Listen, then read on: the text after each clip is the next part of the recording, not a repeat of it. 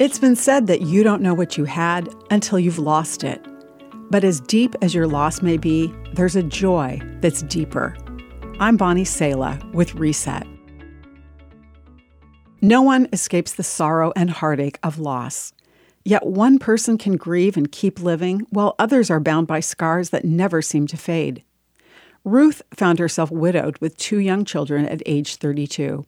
She was quickly overwhelmed with the pressure of raising her children and making all the decisions.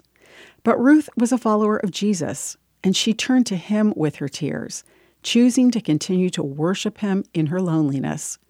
She said, "I found immense comfort as I expressed to the Lord my grief at losing my loved one, and then let him speak words of love to my heart.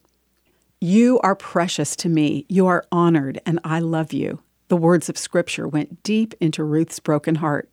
For years, she continued to choose to give God praise. One day, God brought a new marriage and a powerful realization. Ruth wrote, "It seemed that God used sorrow and loneliness and perplexities to stretch out spaces in my heart for deeper joy than I'd known before, especially the joy of loving and praising him."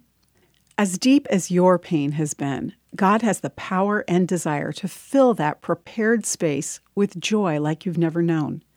Instead of turning away, when we turn to him with the will to praise him in the pain, he will walk with you a day at a time or an hour at a time.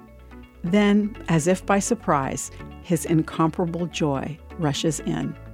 I'm Bonnie Sala with Reset. To hear this again, read or share this, or to find more resources like this, visit guidelines.org.